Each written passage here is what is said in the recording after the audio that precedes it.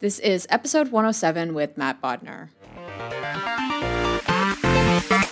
This is Crowdfunding Uncut, the place where creators and entrepreneurs come to learn how to launch a successful crowdfunding campaign. Here's your host, Kirsten Ross. I want to take a second to thank GadgetFlow for sponsoring this episode. Guys, if you are looking for an awesome platform to get your crowdfunding project in front of over 25 million people per month, you should absolutely check them out. They are the third largest Indiegogo partner and listed on Kickstarter as experts. And not to mention, they've worked with over 4,000 crowdfunding projects since 2012. Their platform also now supports AR and VR, which I thought was a really cool add-on. To find out more, you should definitely head over to thegadgetflow.com/submit to list your crowdfunding project today, but be sure to use coupon code UNCUT10 to get 10% off your services with them. Hey everyone, welcome to another episode. This is Crowdfunding Uncut, and I'm Kirsten, as you guys should obviously know by now. I have a guest on the podcast that we met. Oh God, where did we meet again? Cookie Off. Or no. 212? Yes, we met at 212. We have a mutual friend, Sol Orwell, who I'm going to get on this podcast. Oops, Sol, too bad. It's too late. Anyways, but we met at an event called 212 put on by Adam Bornstein that is like a really high-level mastermind, and they had like Tim Ferriss and Noah Kagan headlining there, as well as some other awesome people. And Matt and I clicked, just being fellow podcasters, and we eventually met up again in Toronto and just kind of riffing off, like learning a bit more about what he's doing. He is the host of the Science of Success podcast, but also he is a partner at a VC firm called Fresh Hospitality that dabbles a lot in the food industry. I'll let him get into it more because I feel like I may be butchering the pitch a little bit.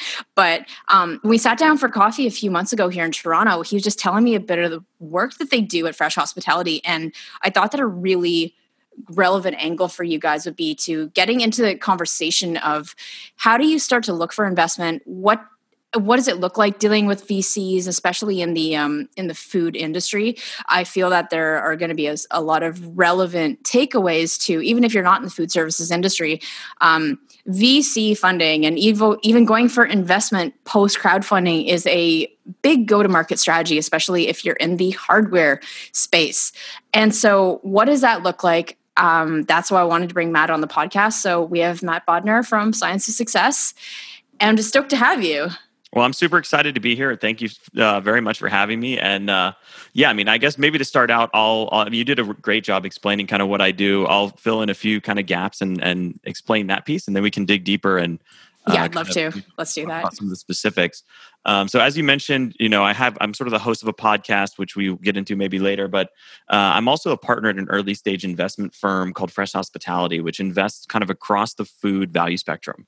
So we invest in things, everything from sort of farming and agriculture. And we've invested in some really cool stuff like vertical farming, urban farming, startups, those kind of things, through sort of packaged food. So we have a business where we make like hams, bacons, and sausages, barbecue sauce, those kind of things.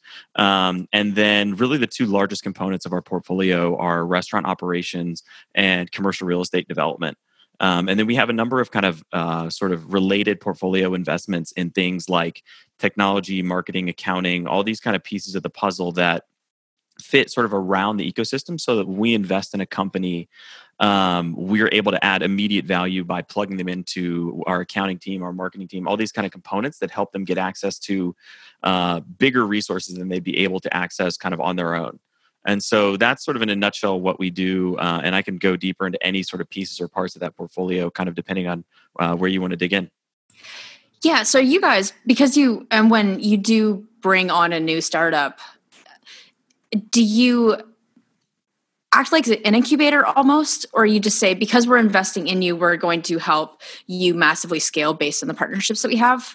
I think an incubator is a good way to think about it. I mean, we're not completely sort of structured like an incubator, but that's a very good analogy. We're very hands-on investors. And so I think about investing kind of as a spectrum from what I would call sort of the discovery of value on one end and then the creation of value on the other end. And so if you think about someone like a stock picker, most of their value creation from what they do in investing is all about discovering value, right? They're kind of combing through financial statements and profit and loss statements, and they're trying to determine the value of sort of the hidden value of a company. We really, obviously financials are an important part of what we do, but we're not on that side of the spectrum. We're on the total other side, which is basically creating value. And so when we invest in a company, the company definitely has value, and we have a lot of selection criteria and things that we look for in companies that we invest in.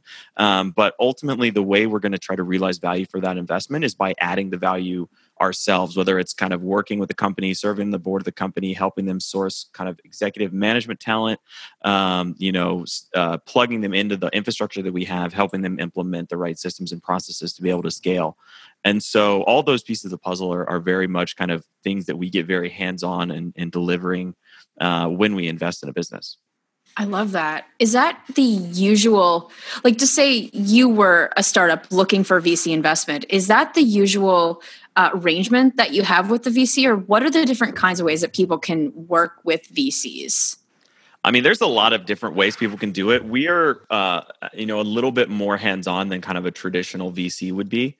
And because of that, we also typically take a larger, and typically in many cases, majority equity stake in the companies we invest in. So, and I kind of tell people that we invest at the stage of a venture capital company, but we actually operate a little bit more like a traditional sort of private equity firm, in the sense that we're typically taking a big stake in the company, and we're typically very hands-on.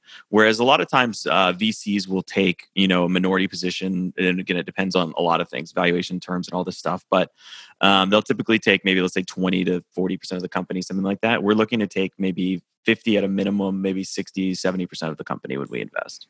Yeah, that completely makes sense, because you're bringing them the infrastructure. So ultimately, they're either going to be carrying costs of salary, or you go to a firm like yours that does this every single day, and you have the manpower, and you just kind of help supplement their team, which completely makes sense. Yeah, exactly. So before I get into, I have 1,000 questions, but how did you get into the food part of, like, because Fresh Hospitality is centered around farming and food and anything under that spectrum, like, why are you passionate about it, and how did you specifically get involved with Fresh? So I'm out of undergrad. I worked on Wall Street for a number of years up in New York. I live in Nashville, Tennessee now, and I'm from Nashville originally, and I had an opportunity through some family connections, basically, to come back to Nashville, get involved kind of in the food world and in Fresh specifically. And so I didn't necessarily initially kind of set out and say food is where I want to plant my flag, but I kind of ended up in that vertical. And, it's got a lot of advantages and sort of interesting dynamics that I think have been beneficial for us, especially given that food has been, specifically kind of in the retail sort of brick and mortar world, food has been one of the least disrupted businesses by technology so far. And so there's some interesting opportunities, both on the sort of food tech side to get involved in that way and start disrupting it, but also investing in more of the traditional kind of brick and mortar pieces of the business. It's an industry by and large that there's not as much kind of investment activity, so it's easier to source opportunities, less competitive, and it's been a great kind of playground for us so far. Yeah, that makes sense. I do get pitched a lot of, so to bring this relevant to crowdfunding, I do get pitched a lot of projects that are in the physical product food space. So you mentioned before, like barbecue sauces and physical product and food. Have you guys ever invested in a company that was started by crowdfunding? We haven't yet, but I mean, I think crowdfunding is, especially if you're doing like a CPG product or like some kind of food product, I think crowdfunding is absolutely the right, or one of the top sort of launch platforms or validation methodologies, right? Because it's simultaneously, I mean, you talk about this, all the time, but simultaneously sort of proves customer demand and gives you a little bit of startup capital to kind of get things rolling. So, if I'm comparing two products, and one of them is kind of somebody who's spent their own money to develop a product that very few customers have ever seen, and the other person, let's say, is sort of a similar product, but they did a crowdfunded campaign and it was really successful, I'm definitely going to defer or be more interested in the crowdfunded company, mostly because it's got a ton of validation, right? And they've got customers' emails and people they can reach out to. And so to me, that form of validation that you get from doing something like crowdfunding is tremendously valuable. Yeah. And typically when you have a CPG company, as a physical product company that has come to you to say, hey, would you take us on as a client? What are some things so two questions. The first one is, what are I'm going to start with one. what has to happen in their portfolio for you to be interested as an investor? So what are some of the check marks that you look for in a food package company? So I would say, I mean, again, this circles back a little bit to our investment philosophy, but currently, I'd say the biggest thing we would look for is that it synergizes in some way with an existing investment we have. So a lot of the kind of current food sort of CPG products we have are directly related to the businesses we're in. So we have a chain of barbecue restaurants, and so as part of kind of a spinoff of that, we have have a line of hams and bacons and sausages and barbecue sauces and all of these things that we've kind of, not only can we use our physical restaurants as a distribution point for those, but we can also in some cases piggyback off the brand and sort of the brand recognition and identity of our restaurant concepts to leverage that and sell the various sort of CPG products. That said, I mean, that's not necessarily a requirement. That's a key piece for us. But I think going more broadly and even looking outside of CPG, one of the most important things, I'd say the two most important things other than sort of portfolio synergy, which may be highly specific to us, would be one, having some kind of traction and validation, which we talked a little bit about, and crowdfunding is a great vehicle to do that. And I think the other would be the entrepreneur themselves is really, really important. And so we're looking for somebody who's, we want the founder to stay involved in the business. We don't invest in a company to kind of kick them out of the way and drive the boat ourselves. We want them to be a piece of it and want them to continue to lead, especially sort of the creative side of the business. So we want them to be really spearheading the design, in the food instances, in many cases, sort of like the menu or the flavor profile component, the customer experience. And we like to focus on kind of the nuts and bolts back end stuff around kind of scaling up and dealing with technology, dealing with accounting, finance, all those kind of pieces of the puzzle. And so for us, an entrepreneur that's really engaged, someone of integrity, and we do a lot of work on kind of background, background checks, but also like reference checks, people who they've done business with in the past, trying to really get a sense of the entrepreneur and who they are. And that's a really, really important point for us. No, that makes sense. It's funny because I choose my clients the same way. I mean, I get asked, how do you pick projects? And it comes down to the entrepreneur, because if you have a product that has some potential, because like I do early stage pre-revenue. So if I have something that I think has the potential for a good idea, if they could take the feedback and take, after some initial validation or market testing, if we need to shift the product, they take that feedback. Yeah. And that's just one component, but component. Yeah. I think just that particular point you just brought up, kind of the ability to take feedback, that's a huge, huge thing for us. And I mean, we also look for founders that are aligned on what I'll call mindset, which is basically components like that. And that's one of the reasons, it's actually sort of why I started my podcast. It started out as basically a PowerPoint deck. And every time we'd bring on a new business partner or fund a company, I would meet with the entrepreneurs and the kind of the management team and walk them through this thing, which I called mindset at the time, which is basically like how to deal with negative emotions, how to deal with setbacks, how to deal with, take feedback effectively, like all these pieces of the puzzle that they don't teach you in, business school or whatever else, but really, really important components of being successful. Yeah, it's resilience essentially, and how they manage the bumpy road that is entrepreneurship. I mean, we were talking, just before this, I'm working with a coach, Jared Tendler, who was on your podcast, and he wrote The Mental Game of Poker. And no, I don't play poker. So you're probably wondering why I work with this guy. But the reason is that, you play poker too, but talk about totally hijacking this to another point.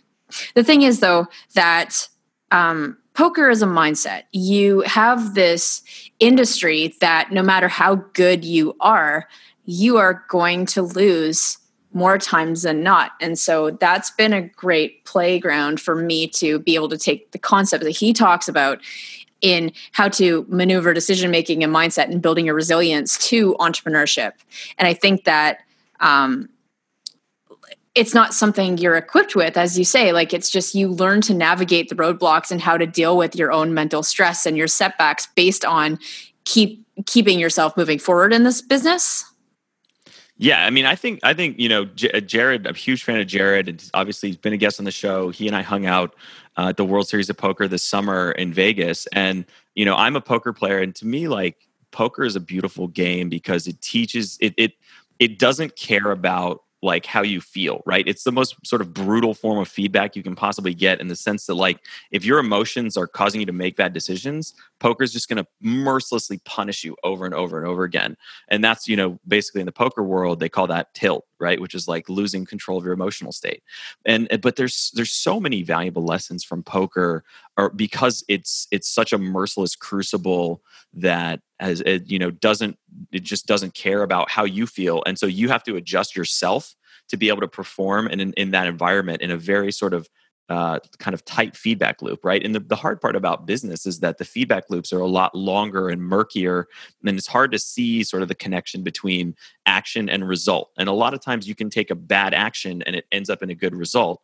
In poker, that can also happen, but the feedback is much tighter, and so over a shorter time horizon, you get your decisions weigh out a lot more clearly. And I think poker teaches a very valuable lesson that is also super applicable in business, which is this idea that it's not about whether the outcome was the right outcome. It's about whether the decision was the right decision and had sort of, in poker parlance, a positive expected value.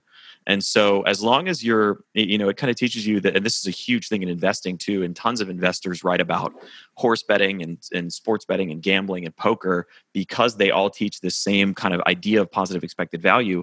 But it's basically the notion that in any field where the outcomes, there's some sort of gap between decision and outcome, you want to be making the right decision. And whether the outcome is good or not doesn't really matter as much, as long as the decision-making process is really solid. And so through poker initially, and then really through a tremendous amount of studying and reading and interviewing experts and stuff on the podcast after that, one of my sort of quests in life is to master what I call the art of decision-making, which is basically trying to figure out, how can I be a better decision maker? How can I kind of improve my own ability to think about the world?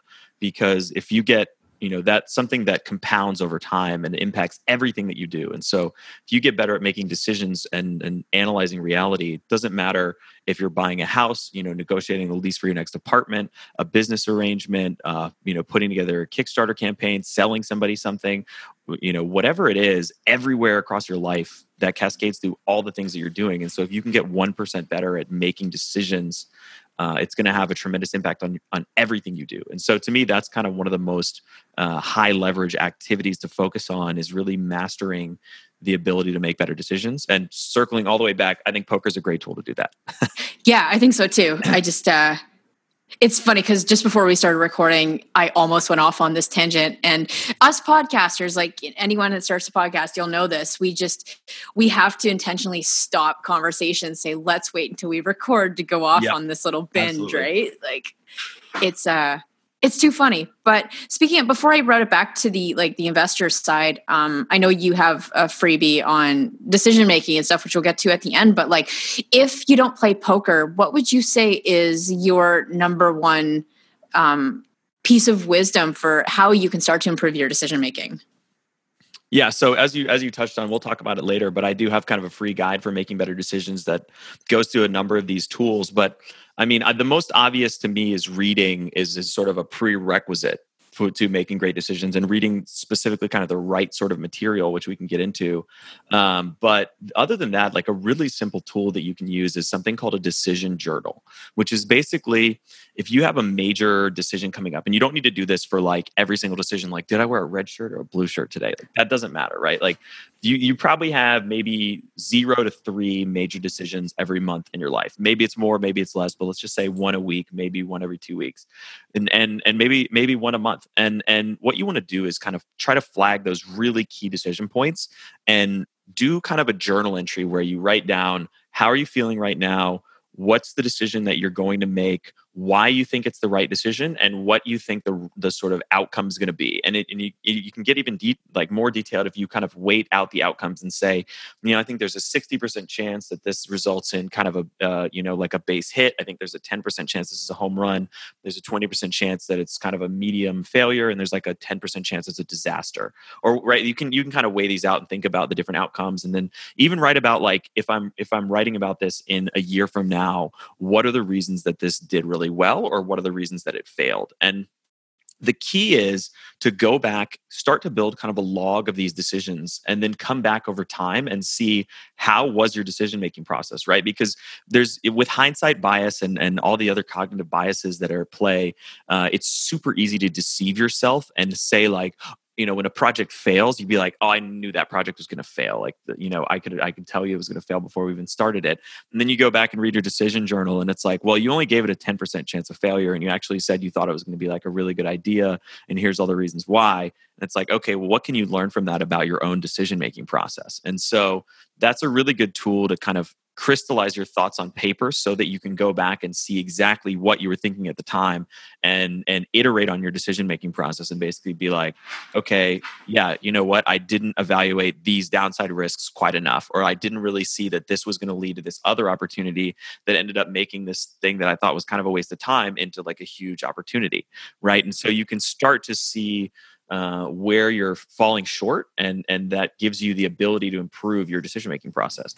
As we talked about a second ago, like feedback is how you learn and how you get better. And so the only way to get feedback on your decision-making process is by actually recording the key decisions that you're making and recording even, the emotional state that you're in when you're making those decisions to see like, oh, if I was really frustrated that week, like maybe that led to some bad decisions. Or if I was really, excited, maybe I over analyzed how well something was going to turn out or whatever.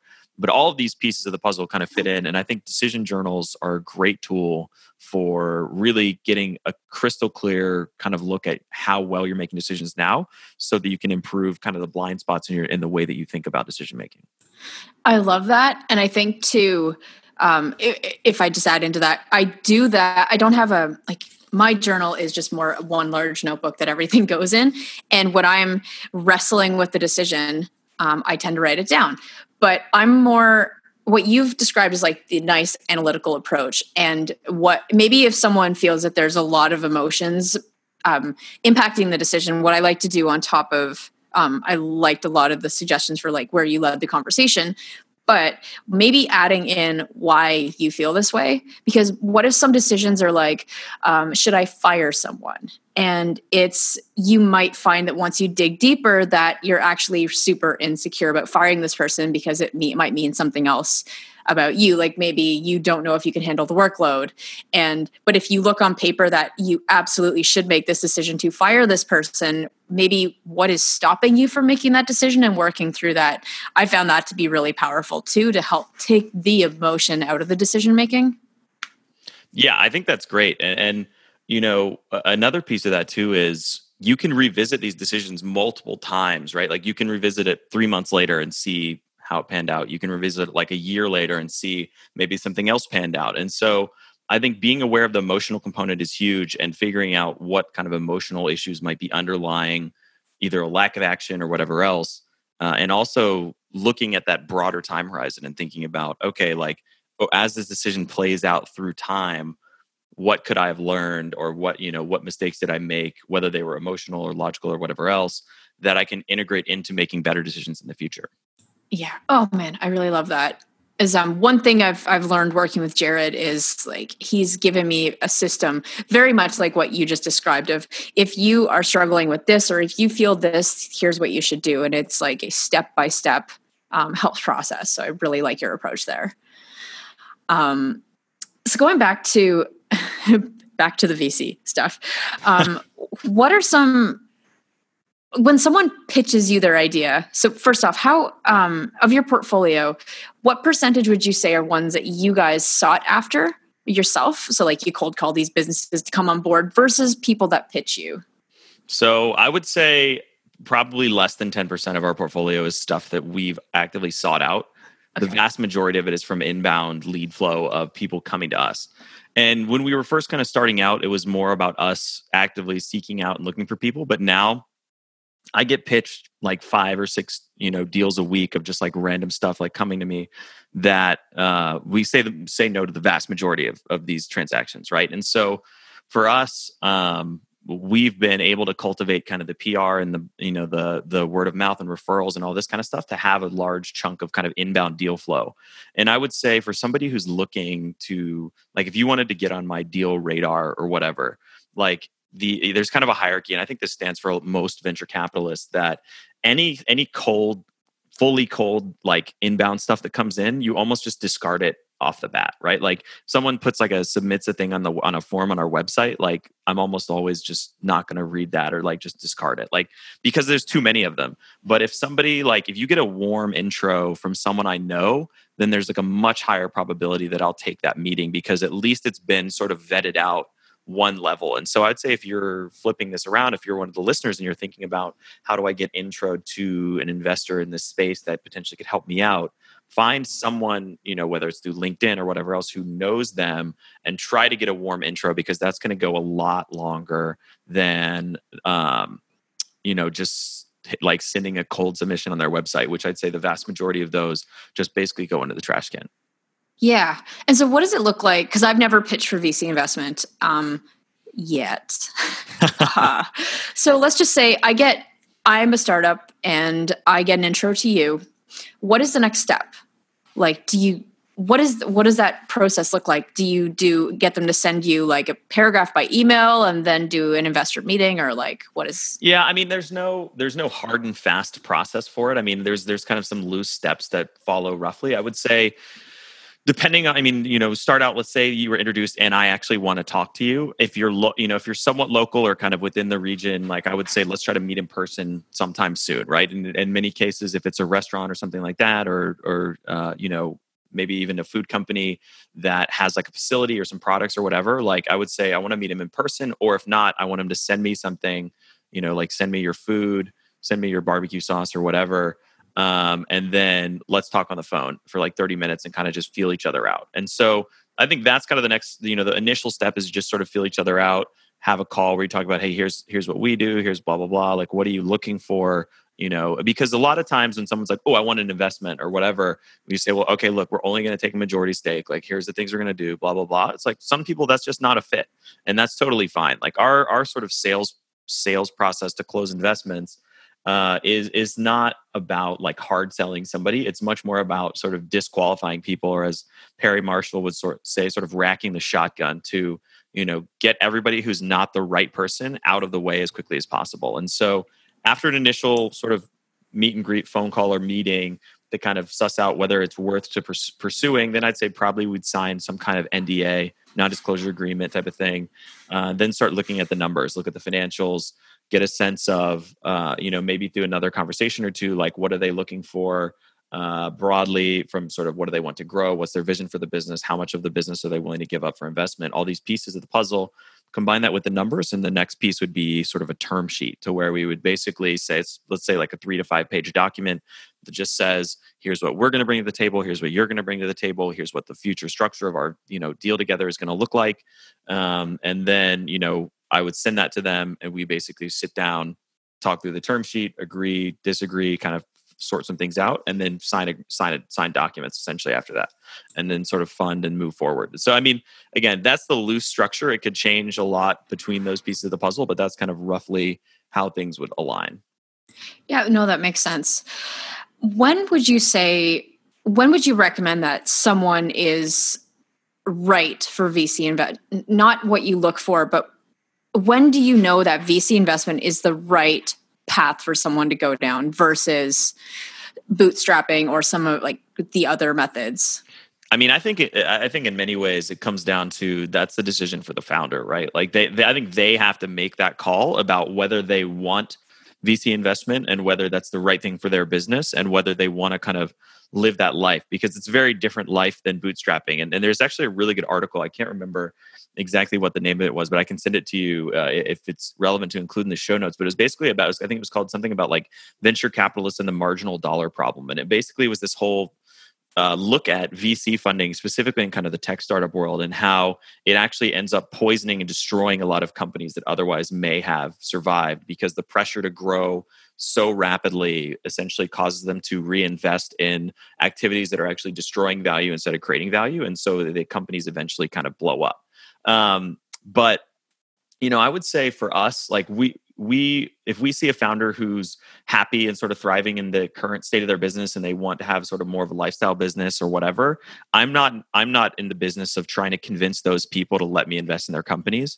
I'm just going to let them go do their thing. And, if that's what they want to do, more power to them. I'm like, everyone that I basically even speak to is already sort of made the determination for themselves that whether through lack of ability or skill, they don't know how to take the next step in their business and they want to, or they've identified, hey, here are the areas that I'm weak. You kind of fill these gaps, whether it's with capital or intellectual capital that you're kind of bringing to the table that will help them scale up.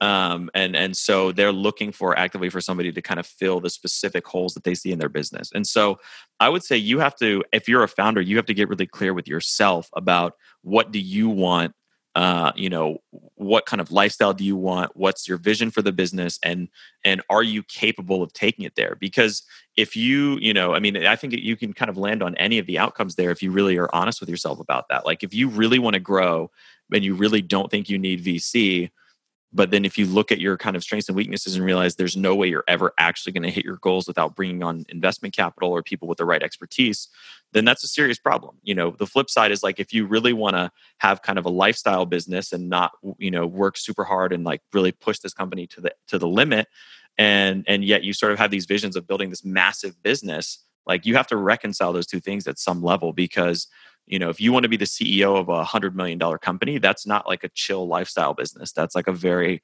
high stress job. And so, and that might require either taking on VC capital or sort of replacing yourself as the CEO. And so there's a whole spectrum there, but I think it really comes down to the founders. And if you're a founder and you're thinking about it, you need to read up about it, do some homework, look at examples of companies that have done sort of both routes and figure out which route is the right route for you.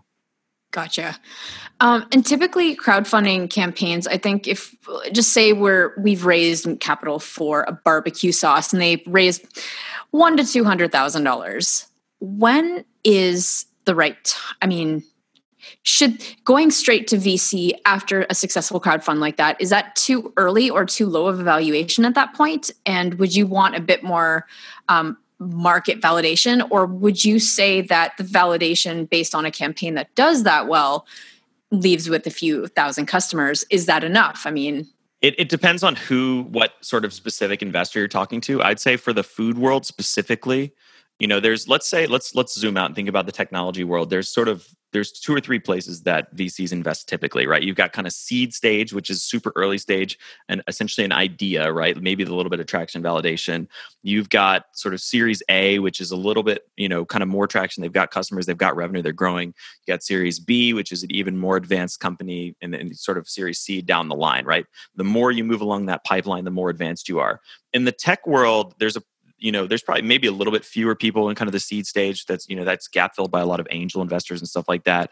But it's relatively straightforward to raise seed capital in technology. I would say in food, it's much harder, and the investors all skew way more towards like the series B, series C, especially in the traditional VC sense in terms of you're talking about like actually how much revenue your company has and that kind of stuff. In the food world, most of the investment pool there's very few people that invest in the really early stages, honestly. We're one of the few companies that does do it. And I know a lot of the other players that are kind of in that world. But I would say the more traction you can get, the better. That doesn't mean like, if you have $300,000 in sales and you did a successful Kickstarter campaign and all that stuff, like there are investors out there that would be a good fit for that. But the investor pool of people who invest there versus let's say like a CPG company that has $2 or $3 billion a year in revenue is much smaller. And really the magic number for sort of a CPG company is like 10 million in revenue, which I know is beyond kind of the Kickstarter world. But that's when you start to get in like the General Mills and the Kellogg's of the world and like all the private equity buyers. That's when they start to get really interested in CPG companies. And so, but the problem is because returns are so low kind of across the board right now, a lot of those private equity firms are starting to reach lower and earlier invest in earlier stage companies. And so that creates an opportunity. And so there are more people investing in that early stage space. But I'd say in food specifically, it's somewhat challenging to find a lot of people that invest very early stage. That makes sense. And you're in the industry, so you see the spectrum. But for someone who has just... they're doing $250,000 in revenue or $1 million and they're looking for that next level. How do you go to the right fit investment? Like, is it just a matter of just talking to people and having conversations and eventually realizing who invests in what kind of businesses, or is there a way to filter through the investment pool to find the right person? In food specifically, it's 100%, maybe not 100%, but I would say like vast majority of it is all sort of word of mouth driven, right? Okay. There's at least from what I've seen, it's harder. There's not like an angel list of food, early stage food investments or early stage food investors. There's a handful of people that that are kind of out and about that do that, and I can recommend some people if listeners want to reach out to me. But it's not like a massive ecosystem universe. Really, the best thing to do is if you're in that world, talk to hopefully you have some sort of connections in the CPG space, whether it's an advisor or maybe a mentor or something like that, or someone in that world that used to work at one of the big food companies. Those are the kind of people to talk to and figure out, okay, hey, what's the ecosystem look like? Do you know anybody that invests in sort of these early stage CPG businesses? And trying to find kind of the right person for that particular product that whatever you're trying to launch. Yeah, I think what you've given the listeners right now is just an idea of the different levels of investment, the different kinds of investors. At least, even though they may have 100 different people to talk to, knowing which questions to ask, because it's not a matter of, hey, do you know any VCs in the food space? It's what kind of VC do you need? What kind of business do you have? And just making it really relevant so that it does increase your chances of getting on the phone with the right person. And I would say, like, even in food in particular, a lot of times for early stage food companies, like let's say you have a barbecue sauce, we'll just keep using that example, a barbecue sauce that's doing like less than $1 million in revenue.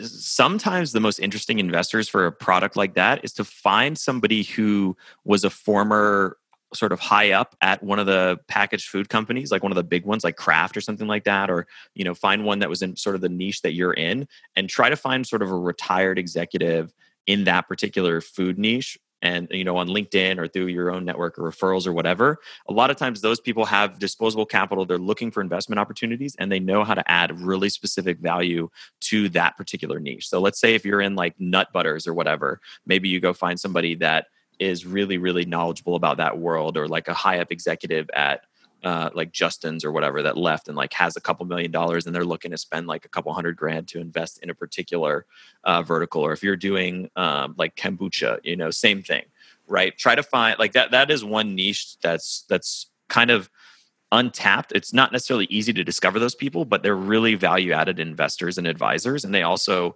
if you find kind of the right type of people, they typically have some disposable income that they're willing to invest as kind of an angel or early stage investor in some sort of CPG company. Yeah, that's a great tip. I'm going to leave I have two last questions, but the first one is, if you were to give one piece of advice to someone who is just embarking on this journey of what not to do, what would that one piece of advice be? Interesting. I would say, to me, the most important thing is your reputation and sort of who you are, like what people think about you, right? In the sense of, don't sacrifice your integrity for short-term gains, right? Don't take kind of shortcuts to get ahead. I would say what you want to do is be a person of integrity, have a good reputation, because at the end of the day, that's one of the most important factors. You can get money really easily, but it's really hard to build back up your reputation if you have a reputation for being a bad person. So don't cheat, don't exploit people, all those kind of pieces of the puzzle. I would say, to me, that's one of the biggest things. When we're looking to invest in a company, the person's integrity and kind of who they are is a huge component for us. And that's why, if you've been a long-term listener to the show, you're going to understand the importance of really taking care of your backers and staying in communication with people throughout the Kickstarter process, because everything you do, as soon as you press launch, is public to everyone. So just be very aware of that in terms of protecting your future too. But Matt, you mentioned you had a guide on how to improve your decision-making. Where can people find that? Yeah, so I've got a free guide. It's called 4 Steps to Making Better Decisions.